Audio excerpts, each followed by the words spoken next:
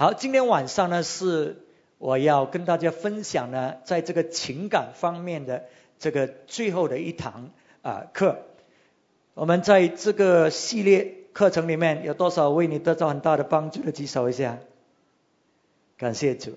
其实呢，这个课题呢，我们的情感是我们生命的一部分。神造我们就是有这个情感那么在我们每一天的生命里面呢，我们呢的情感呢都一直在操作的，事情发生使到我们生气，事情顺利使到我们高兴，事情不顺利使到我们很颓丧，所以我们情感一直在操作。所以很重要呢，我们之前呢学习到怎么样对付我们以往那种受伤的情感。可是呢，今天晚上我们要讲我们怎么样保守我们的情感，我们懂得怎么样处理以前过去的那一些的伤痛，那一些的问题。可是呢，当我们往生命的里程里跑的时候，我们前面还会面对很多这样的问题。所以我们怎么样保守我们的心，使到呢我们有一个健全的情感在我们的生命里面。我们看箴言第4章，箴言第4章23节。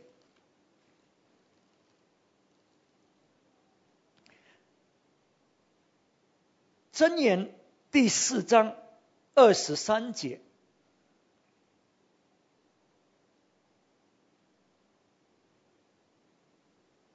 他说呢，你要保守你心胜过保守一切，因为一生的果效是由心发出的。你要保守你的心胜过保守一切，因为一生的果效是由心发出的。所以圣经讲得非常的清楚，要保守我们的心胜过呢保守一切。我们在生命里面，我们为很多事情呢操劳，我们顾虑到很多事情。可是神在告诉我们呢，有一件事，就是我们的心，我们要保守胜过保守一切。那么我们的心到底是什么呢？我们的心呢，就是我们的情感的部分。我们的心会思想的。你说不是我们的头脑思想吗？对，我们的头脑思想呢是用逻辑，是用理由原因来思想。可是我们的心的思想呢，是用情感，用感觉来思想的。那么我们的心呢，好像我们的思想一样，也会记得事情。我们的心特别会记得呢那些伤痛的事情，那些伤害，所以会记在我们的情感里面的。所以圣经告诉我们呢，我们要保守我们的心胜过保守一切。为什么？因为他说呢，一生的果效是由心发出的。你生命，这整个生命，你一生到底有什么果效，决定是在你的心里面的，不是你的环境，不是你的遭遇，是从心里面发出的。那么我们的心决定我们生命的那一种素质。你生命的素质是怎么样的？我们生命的素质好不好，并不是因为我们拥有大房子、很多的金钱、很多的地位。因为有一些人呢，他们拥有这一切，可是心里面却充满着忧虑，心里面却没有平安，却很痛苦。所以虽然他拥有这些外在物质的东西，可是他的生命却是一个没有素质的生命，因为里面没有安乐。怎么样有好素质的生命？可是或许我们没有很多的这一切，可是我们心里面却有平安，却有喜乐，我们生命却活得有意义。那个就是生命，有素质的生命啊！所以我们的心决定我们的生命素质是怎么样。第二呢，我们的心呢，决定呢我们在这个生命里可以跑多远。我们的心可以限制我们。你知道我们华人讲的心胸狭窄，所以如果你的心是狭窄的，你就不能够跑得很远哦。你的心的范围到哪里，你的成功或者你的进展就到哪里。所以我们的心决定我们生命的成功，我们跑得多远。那么如果我们心胸广大，我们就可以容纳很多的人，那么我们的这个生命呢，我们的成功呢就会广大一点啊。在这里呢，我忘记刚才讲到我们生命的素质，讲到这个生命的素质的时候，圣经就有一个例子讲到保罗使徒，他说呢，他学习到这个生命保持他的心的这个秘诀。他说呢，我面对贫穷困苦的这个经历，我也有很丰盛的时候。可是呢，他说当我在贫穷这种困苦当中呢，我学习保守我的心，使到我里面呢有一个呢满足，一个这个自主 content， 他的心自主。所以虽然他面对贫乏呢，他还是有平安，他还是有喜乐，甚至呢他在这个经文里说呢，你要极大的喜乐。面对贫乏他可以有这样的一个素质，因为他懂得保守他的心啊。所以第二呢，我就讲到呢，我们的心决定我们生命可以多成功，可以跑多远啊。如果呢你真的是没有安全感啊，你的心呢这么小，那么呢这个决定你可以跑多远。第三，我们的心呢决定我们这个人是怎么样的一个人。为什么呢？主耶稣也说呢，诗篇呢17篇也说，主耶稣说呢，一个人呢他口里所讲的东西是从心里面发出来的。 OK， 你的心是怎么样的，你的口呢就讲怎么样的话。那么一个消极的人，他的心是消极的，他讲什么话呢，一开口呢就是消极的，因为他的心是消极的。一个聚集的人，当他面对一些事情呢，他讲话呢也是聚集的。一个充满爱的人，他讲的话呢就是带有恩典，就是带有爱。可是一个心里面呢是觉得自己没有价值的，心里面呢是被拒绝的呢，他讲的话呢就是拒绝别人的话语。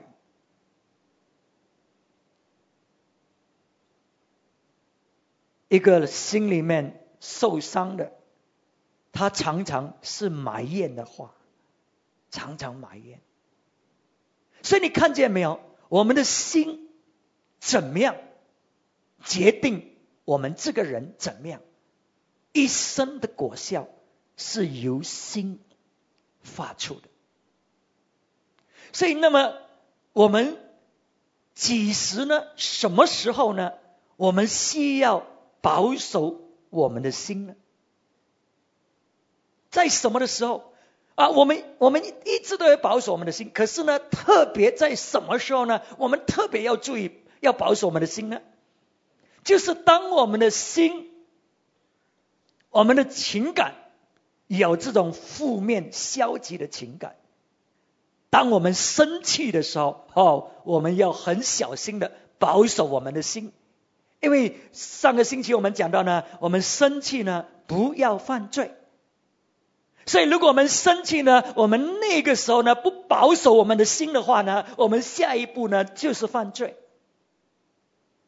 所以当你呢在你的情感里面，你感受到有这种消极负面的情感的时候，你要懂得保守你的心，因为不然一生的果效是由心发出的，不然呢你就会进入犯罪里面。我们看圣经有一个非常美好的例子呢，就是该隐的生命。我们看一下创世纪第4章。创世纪第4章，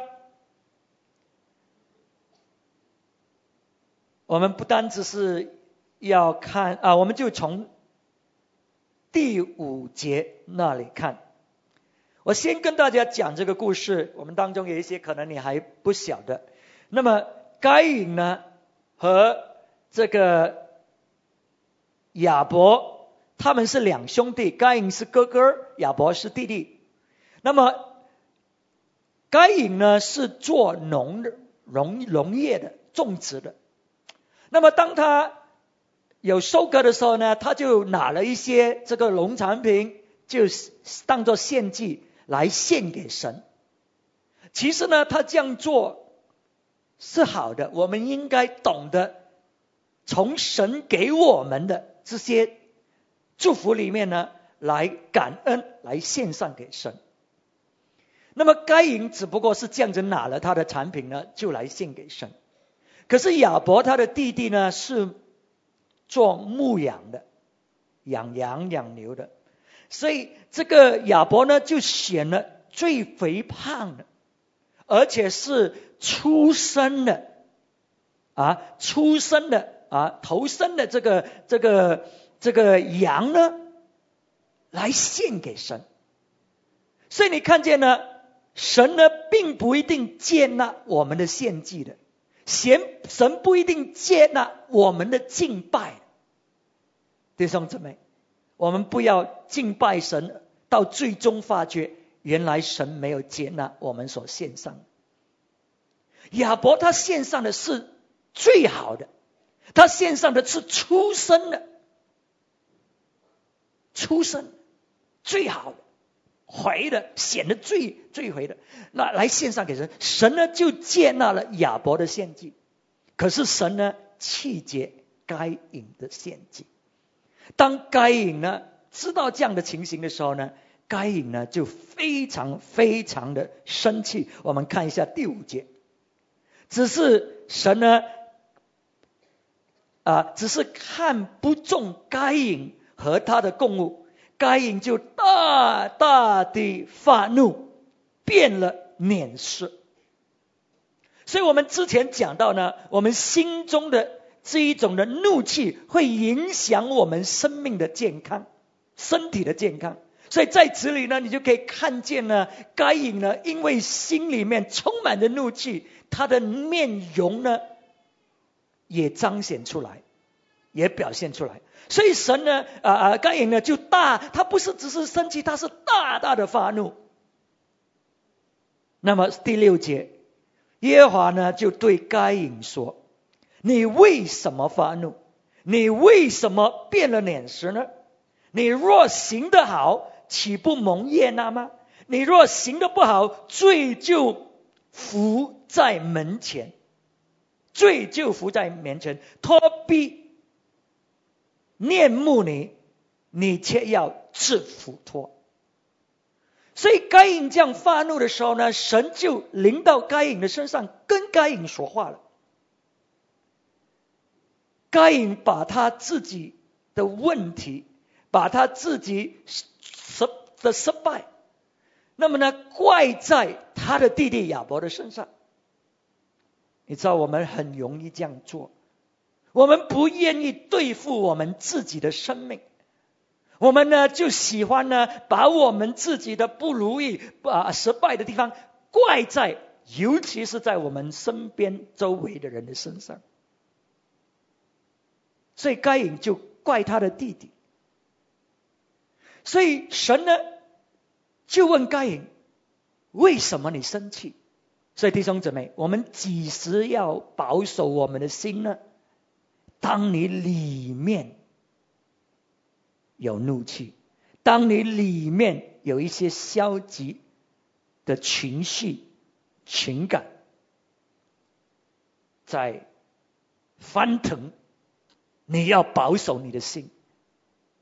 所以神呢就问该隐，你为什么生气？所以我们需要了解这个根源，这个问题的根源，这个情感，这个怒气的根源是在哪里，而不是呢就是呢责怪别人那么呢控告别人或者呢生气，把自己的怒气呢发泄在别人的身上。那么然后神说呢，你若行得不好你若行得好，岂不蒙悦纳吗？你若行得好，神在告诉该隐，对付你自己，对付你自己。为什么你的献祭没有被接纳？对付你自己。所以我们要对我们自己的行动、我们的行为、我们的生命负起责任，而不是呢在生命里的失败问题呢就怪在别人的身上。那么神说呢，你对付你自己。你知道有一件事情呢比失败更加糟糕、更加严重的，就是我们的态度。我们的态度，这个不好的态度比失败还更糟糕。那么该隐呢，他做错这个事情，神在跟他讲什么？神在说呢，你做错，你这样不对，其实呢没有问题的，你现在就做对它，你就学功课，你就把它做对它，那你就被接纳了。所以我们生命里我们是有失败的，可是这个失败呢却不比我们那一种恶劣的态度来得糟糕。因为恶劣的态度呢使到我们生命不能够转变，使到我们不能够扭转我们这个失败，我们就一直的走下去。所以神在对该隐说，你的问题并不是你的弟弟。该隐所看的是什么呢？该隐所看的呢，就是好像是他弟弟夺去神的喜悦、神的祝福从他的身上。可是我们的神是一个心胸广大的神，神是可以容纳整个世界所有千万亿万的人。可是该隐心胸狭窄，心里面这么渺小，所以他看见的就是呢，他跟他弟弟的竞争。弟弟呢得着神的喜悦就是因为他夺去了我应该有的那一种的祝福。所以你看见没有，一个心狭窄，一个心小，你能够跑多远呢？你跑不远我们的心一生的果效就是从这个心发出的。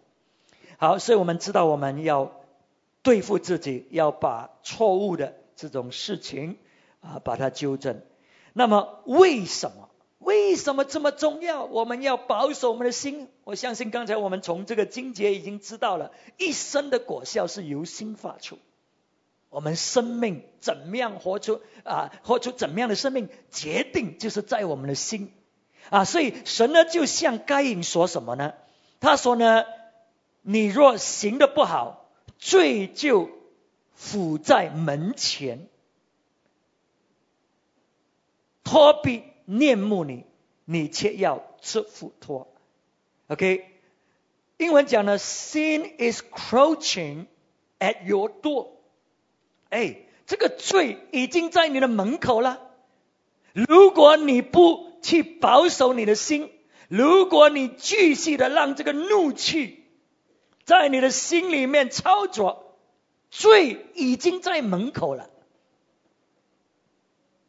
我们上个星期讲到，生气不要犯罪，不要给撒旦魔鬼留地步。所以你看见这个图片没有？撒旦魔鬼现在就在门口了，罪就在门口了，要进来了。如果你不保守你的心，所以弟兄姊妹，我们在发怒的时候，那个是关键的时刻，那个时候是你开门关门的时候，开门给鬼进来，或者关门，当你保守你的心，不让他进来，很关键。所以神说呢，你为什么生气？如果你做的对，你不被接纳吗？如果你做的不对，罪就伏在你的门前，撒旦魔鬼就要进来了，罪就要来毁灭你的生命了。好，所以这个是我们的选择来的。我们选择在那个时刻，我们到底要怎么样？要开门还是要关门？我们在那个时刻要这个保守我们的心，还是呢我们要发泄，让我们的情感超宠控制我们的生命？当你让你的情感超宠控制你的生命，你就打开门，让罪进来，让魔鬼进入你的生命。所以圣经说，神的话语说什么呢？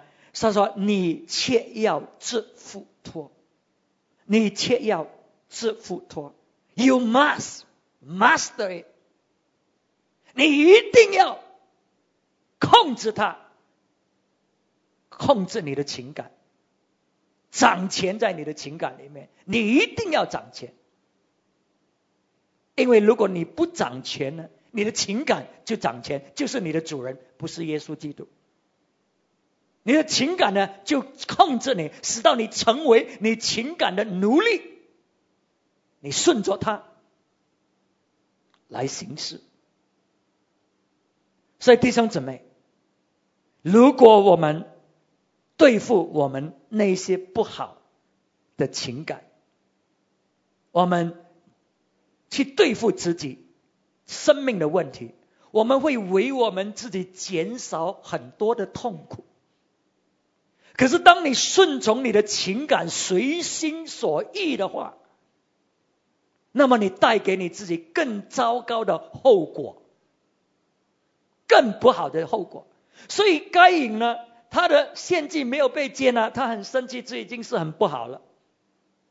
可是如果他对付自己的生命，他献上出熟的果子给神，他献上最好的他所有的给神，神肯定接纳他，就好像他接纳亚伯一样。所以他的生命呢就没有问题了。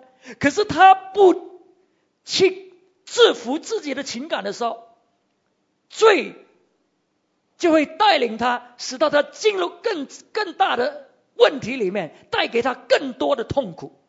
所以弟兄姊妹，你决定你在那个时刻要不要制服你的情感。你不制服它，你问你自己，你每一次你让你的情感这样发泄呢，有没有更好的结果啊？还是更糟糕啊？是不是更糟糕呢？对不对？关系更糟糕，心情更糟糕，生命更加不快乐。你看，可是如果我们懂得制服我们的情感情绪，在那一些时刻，我们的生命呢就可以从一种糟糕的光景里面扭转过来，平安就会临到。那么你看这里呢，神没有给我们借口说我不能够控制。神说你制服他，你制服他，你不可能说我不能够控制啊，我要去杀人了，我很生气，你不能够的嘛，对不对？那么你连杀人你都可以控制，那么现在你不能够控制不要骂人吗？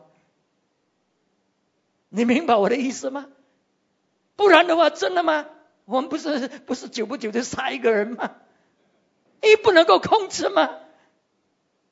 所以不要给自己借口，不要说我不能够控制，这个是你的选择，你选择要不要控制你心中的情感，还是你要让它一个选择，决定你开哪一道门，你让神的平安进来，让神的灵在你生命里工作，还是你让撒旦魔鬼进来，带来灭亡，带来死亡的事情。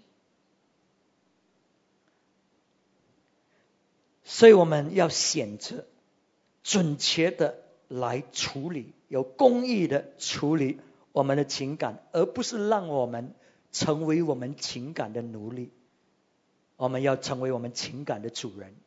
我们先前不是学过吗？我们情感可以是我们的朋友，我们的情感可以是我们的佣人，可是我们的情感却不应该成为我们的主人，使到我们受我们的情感操控。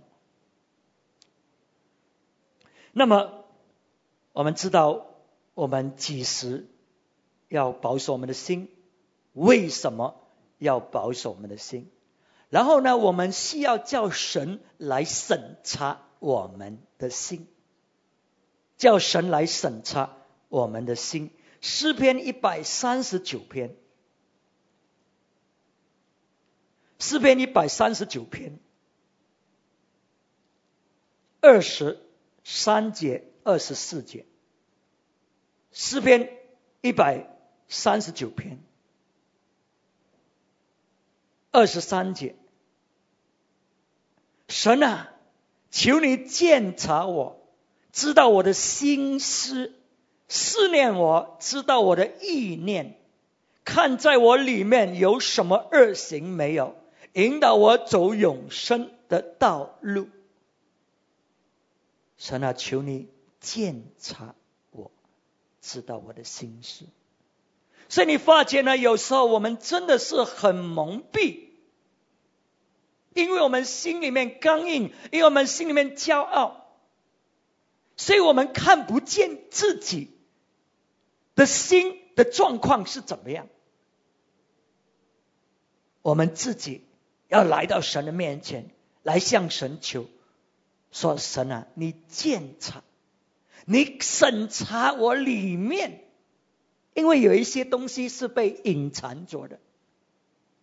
鉴察呢，就是呢，你翻呢，好像你找东西一样，有一些东西藏起来你找不到，所以鉴察呢，就是神啊，我让你来呢，翻我的生命，翻我的心，鉴察我，使到里面所隐藏的这些不好的也要把它找出来。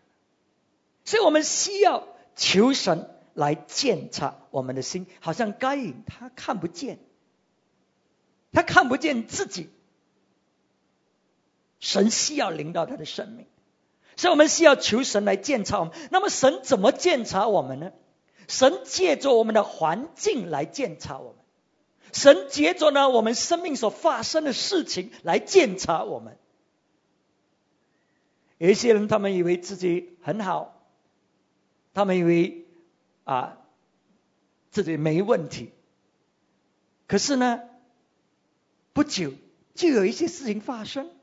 那么这个事情发生的时候，哇，他们的那种的情绪就完全的暴露出来了。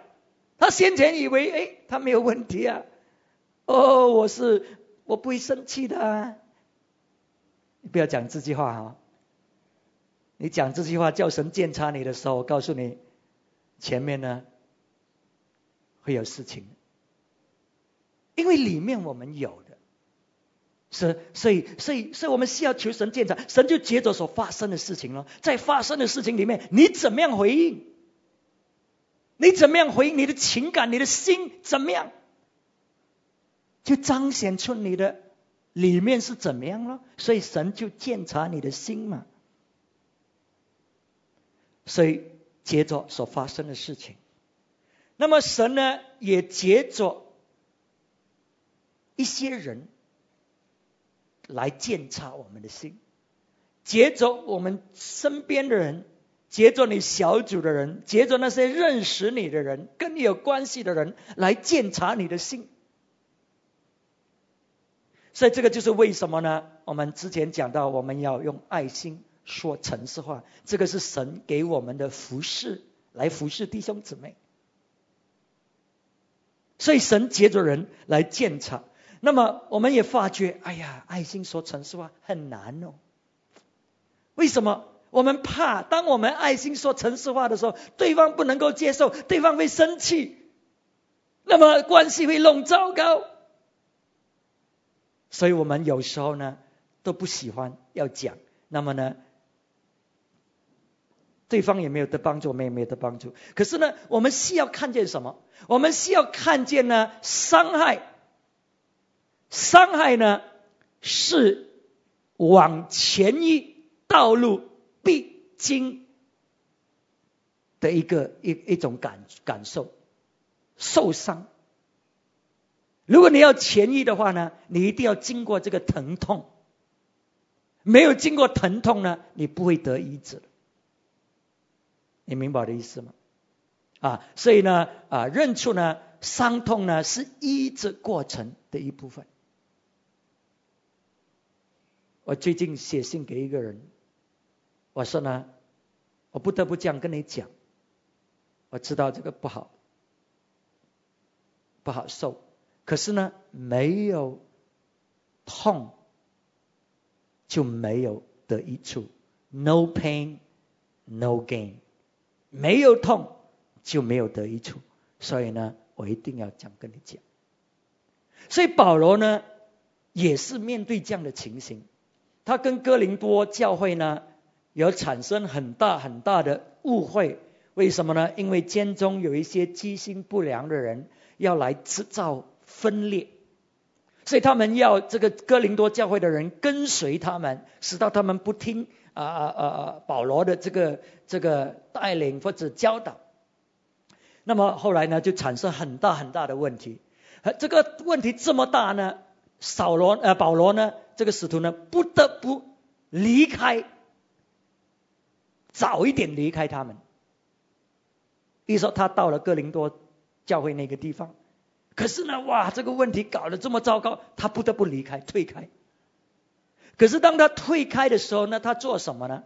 他写信把他心中的话，把他要讲的事情是怎么样，把他告诉了哥林多教会。同个时候呢，他也差派提多去哥林多教会，去跟他们谈，去服侍他们，去解决这个问题。所以弟兄姊妹，我们看见在这里什么事情呢？有时候你所面对的情况呢，不允许你马上处理这个问题。这个问题太糟糕了，你需要退。所以保罗呢就离开。可是呢不代表呢你退了之后呢你就不面对了，因为你不面对的话，你就不解决这个问题。所以保罗呢在退了之后，他可以冷静下来，他可以思考分析这个问题，然后写这个信给这个哥林多教会。所以这个是另外一个方法。有时候我们面对面不能够表达，不能够讲出我们心中要讲的，或许呢我们可以借着书信把我们心里面的话写出来。那么还有另外一个方法，就是借着差派一些跟我们有关系的人来帮助我们处理这个问题。所以保罗呢就差派了提多了，去到哥林多教会去处理，去帮忙解决这个问题。那么当保罗写了这个书信之后呢，我们看一下他的那一种的感受。我们看一下哥林多后书第7章，哥林多后书第7章第8节到第10节。第8节，哥林多后书第7章8节。这里说呢，我先前写信叫你们忧愁，我后来虽然懊悔，如今却不懊悔，因我知道那信叫你们忧愁，不过是暂时的。如今我欢喜，不是因你们忧愁，是因你们从忧愁中生出懊悔来。你们依着神的意思忧愁，凡事就不至于因我们受亏损。因为依着神的意思忧愁，就生出没有后悔的懊悔来，以致得救。但世俗的忧愁是叫人死。所以你可以看见呢，这个是一个很普通的挣扎。保罗呢写了这封信之后，他又有一点后悔，哎呀，早知不要写这个信。为什么呢？因为不知道他们怎么反应。如果呢他们反应不好呢，他不明白呢，那么事情更糟糕，那怎么办？你看弟兄姊妹，当你要爱心说程式化的时候，你会有这种挣扎的，这个是正常。所以保罗呢写了之后，他真的不知道什么事情发生啊，所以他就有一点，哎呀，当初应该不应该写？可是后来呢，消息临到的时候，这个哥林多教会他们明白了，他们悔改了，哇，现在这个关系保罗就欢喜了。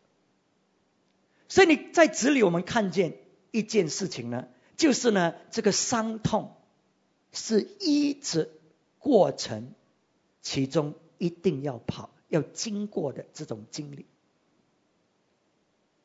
所以弟兄姊妹不要害怕，当我们处理这个事情的时候，会带来忧伤，会带来这个人呢可能受伤。可是那个人要选择了，他要选择呢是属世的忧伤呢，还是呢依着神的意识的忧伤，或者属神的那一种的忧伤。因为属神的忧伤呢会带来悔改，属世的忧伤呢就会带来怨恨，就会带来死亡，就会是带来关系的这种破裂。可是当一个人他选择属世的忧伤，你没有办法的，你已经做了你应当做的，而且你做的要对，要准确。我们讲爱心说程式化，并不是只是说程式化，是爱心说程式化。 OK， 所以当我们做对一切了，在恰当的时候我们处理，那么这个后果呢就不关我们的事了，因为不操控在我们身上。所以有时候有一些人真的你去处理他，他反而厌你，他恨你，那没办法，你已经做你应当做。那么可是呢，我们希望我们弟兄姊妹，当人被神差派来鉴察我们的心，来在我们生命里面讲我们应该需要听的话，我们真的要懂得听。尤其是我们身边的人跟我们讲的话，因为他们认识我们，他了解我们，他知道我们，所以你要听，你要明白他在讲什么。所以不要有一种顽梗的心，使到呢神要在鉴察你的心，藉着这些人，可是却被你推开了，被你拒绝了，所以你生命就不能够进入更完美的数值里面了，因为你没有保守你的心嘛，你没有让神来鉴察你的心。所以真理呢是会伤害的，真理会伤害的。 OK， truth hurts。 所以当人跟我们讲真话的时候，我们会受伤的。可是这个是医治的一个步骤。好，我们不单只是要求神来鉴察我们的心，有一些人他们就是停顿在这里，他们祷告很漂亮很属灵的，神啊你鉴察我的心，可是他生命没有改变的，只是会讲而已的。我们需要不单只求神鉴察我们的心，我们要自己来反省我们的经历，我们自己要反省我们的经历。最后一点，那么鉴定自己来鉴定或者反省我们过去的经历。你看神怎么处理该隐。神说，该隐，为什么你生气呢？为什么你生气？为什么你脸色变？神可以向该隐说，该隐，你不应该这样生气你的弟弟啊，你这样。神没有。神说，该隐，为什么？你自己检查你的心，你自己问你自己，为什么你生气？所以神不会让我们推卸我们的责任，使到我们就说，神啊，你检查我的心，神啊，你检查我的心，讲得很好听，自己都没有负责任。神说，你检查你自己的心。所以该隐需要自己去处理，自己去反省。所以弟兄姊妹，不是只是叫神检查，你自己要坚定，到底你的心的状况是什么。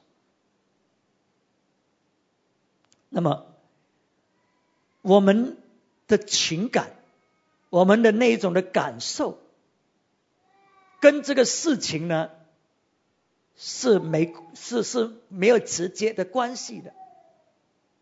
你的感受呢，是因为你怎么看事情，你怎么看事情决定你的感受是怎么样，跟那个事情没有切实的关系。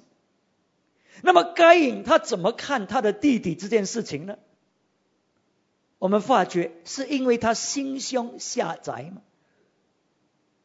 所以因为他心胸狭窄呢，他看事情呢就跟他弟弟纷争啊，争神的爱啊，好像神的爱只有一份，给了弟弟就不能够给他一样。完全是他自己心胸狭窄，看见弟弟呢夺去了属于他的。那么神在向该隐说，你为什么生气？如果你做对的话，你不会被接纳吗？所以神在叫该隐，你要转变你的思想，你要从神的角度来看事情，那你的情感，你的感受就会改变。如果你看见神的心胸是广大，如果你看见神呢，他接纳你弟弟的献祭，他也会接纳你的献祭。如果你做到对，那你不用跟你弟弟争嘛。那你的问题也不是你弟弟制造出来，跟你没关系的。如果你懂得这样看的话呢，那你就不会生气了。所以弟兄姊妹，我们需要自己鉴定、理解这个事情是怎么样的，用神的眼睛来看，用神的思念来看这个事情，不是用我们自己那种心胸狭窄的心来看事情。所以当我们看见神所看的时候呢，这个就会使到我们的心呢会扩大，我们心胸会扩大。弟兄姊妹，你心胸狭窄是因为你只是看你自己所看的，你只是用你自己的眼目来看事情。可是如果你看见神的心，你的心胸会扩大。所以神呢就在叫该隐，你要看事情，不要用这种心胸狭窄的心，你转变你的看法，你的感受就不一样。所以弟兄姊妹，我们的感受是因着我们怎么样看事情而来的。那么另外一点呢，我们呢常常不一定是因为事情发生我们生气或者我们受伤，而是因为一些人讲了一些的话。当一些人讲了一些的话呢，使到我们受伤的时候呢，我们应该怎么办？我们呢就要用我们在主里的新身份来看这个话语。OK， 用我们在主里的在主里面，主耶稣在十字架为我们成就的，使到呢我们知道呢我们自己是谁，我们知道我们自己是可爱的，我们知道我们是蒙神接纳的，我们知道我们自己是有价值的。所以当你懂得这样的看你自己，按神怎么看你，那么人讲什么话呢，就不容易伤害我们。往往我们被伤害是因为我们觉得那一句话使到我没有价值，使到我没有脸，使到呢我不被人接受，使到呢好像我失去了那个人的爱一样，所以我们生气。可是当我们懂得看自己好像神看我们一样，我们的新身份里面，我们被爱，我们被接纳，我们是有价值的。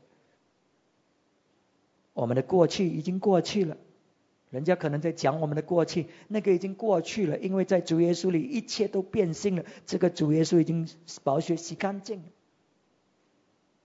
所以当我们懂得这样的去看我们自己，然后去鉴定人家所讲的话，我们也心也受保护，我们也保守我们的心。所以弟兄姊妹，你的生命的素质，你这个人可以跑多远多成功，完全决定在你的心是怎么样的。 OK， 所以今天晚上神的话语在教导我们怎么样保守一个健全的心，使到我们在生命的这种经历里面，在人生的路途里面，我们会面对各种各样的不好的情况或者受伤的情况，人怎么讲，这些是逃不掉的，是避免不了的。可是我们懂得保守我们的心，胜过保守一切。他说呢，一生的果效就是从里面发出的，你就能够真正的成为神要你成为的那一个人。那么你的情感就会一直被保守，不被你的情感情绪操控。你呢，懂得管理你自己的情感。让我们来祷告，这个时候